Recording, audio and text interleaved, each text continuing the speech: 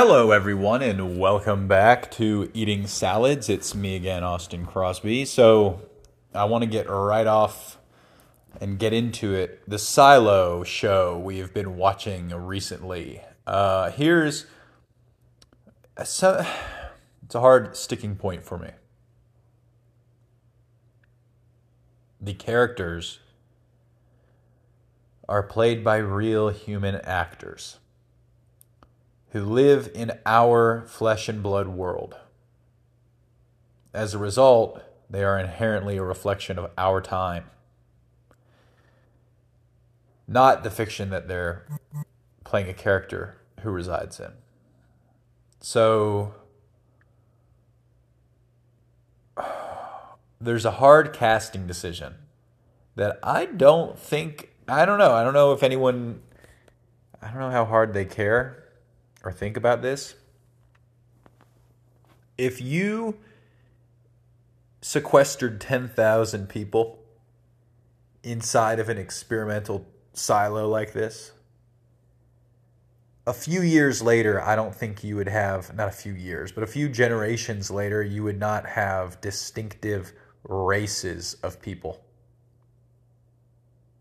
Now, when I first had this thought, I then started going, well, there are towns that's in, the world, there are microcosms and there's distinctive races. Not, I don't know, man, not like this. I don't think it would be the same. But in reality, you have to cast from a world that does have distinct races of people. So you end up having, in this show, the reason you kind of think about it, not only are there multiple mixed race relationships with children who are visibly mixed race.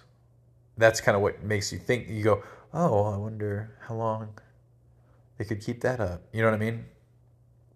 Further, the baddies in the show seem to be this branch, this shadowy branch of government, this SS secret police type deal called Judicial, led by Common, who is black.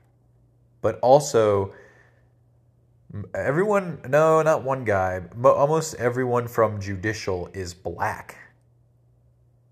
And that's a little strange. It's a little on the nose. It seems deliberate. Other characters are black who aren't in Judicial. There seem to be more Latin American people. Anyway, it's just curious.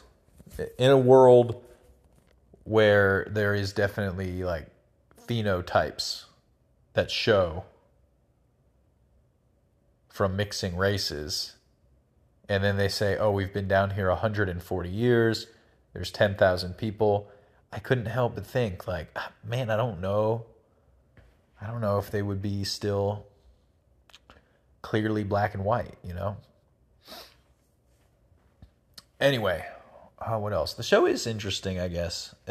I kind of just want to move on with it. The pacing is good, so it keeps you attached. It's not like they're opening and closing so many doors. It's like long movie vibes, if that makes sense. Yeah. Rebecca Ferguson is the main actress, by the way. Rebecca Ferguson. She's very serious. Oh, what else? Oh, yeah, we planted 2 baby blue spruce today. Very fun. We also used our wagon. We trimmed a hedge. And then we held the cart underneath the hedge as we trimmed it so that the debris fell right into the cart. And then we did a quick tidy up and wheeled it over to our compost and dumped it. It was very nice and efficient. We then used our cart to, like I said before, plant the 2 new trees, remove the boxwood that died, and then we spread mulch around the trees that we planted. So they have a nice little bed around them. I sprayed Roundup. So we got into it today. We did some farming. Our rock delivery, our big rock delivery, did not come. We're going to have to call them in the morning. It was weird, right? I mean, they weren't very formal saying, oh, yeah, we're going to be there tomorrow. They said, oh, yeah, well, what'll happen is we'll get around to it, you know? Typical of rock places. And I think the reason is because they can sit there and operate a bulldozer all day, and people will come with their pickup trucks, and they can just dump the bulldozer, charge them, and be done with it. Or for a couple $100 extra, they can take time out of their day and drive over to your house and like do your stuff. And they'd rather, I think, not. I think they'd rather just stay at their trailer and dump things in the bed of your pickup truck. Have you come to them? Which is a shame. Anyway, America problems.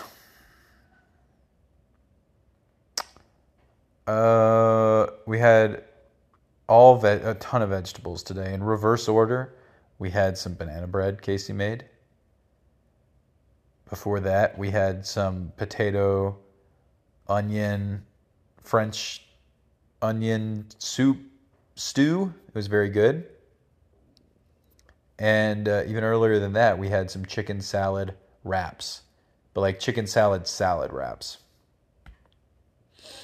Oh, we went on a scooter ride to 7-Eleven, and we surprised each other by picking out snacks.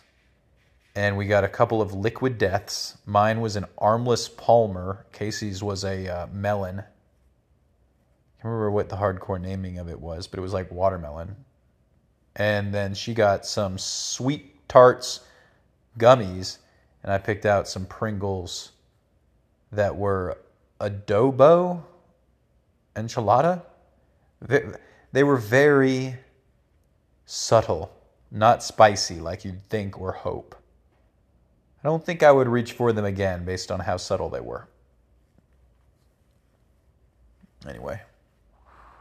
Yeah, cool, exciting day. More flowers are blooming. The birds are chirping. Is there anything else? No, I mean, think about the race thing in the silo. 10,000 people, 140 years, would there still be distinctive races? With no immigration, closed portal. I don't know.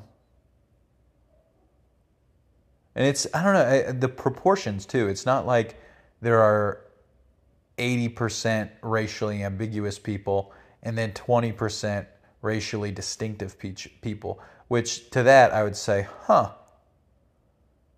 interesting. Some people had a preference for a while. They held out, let's say.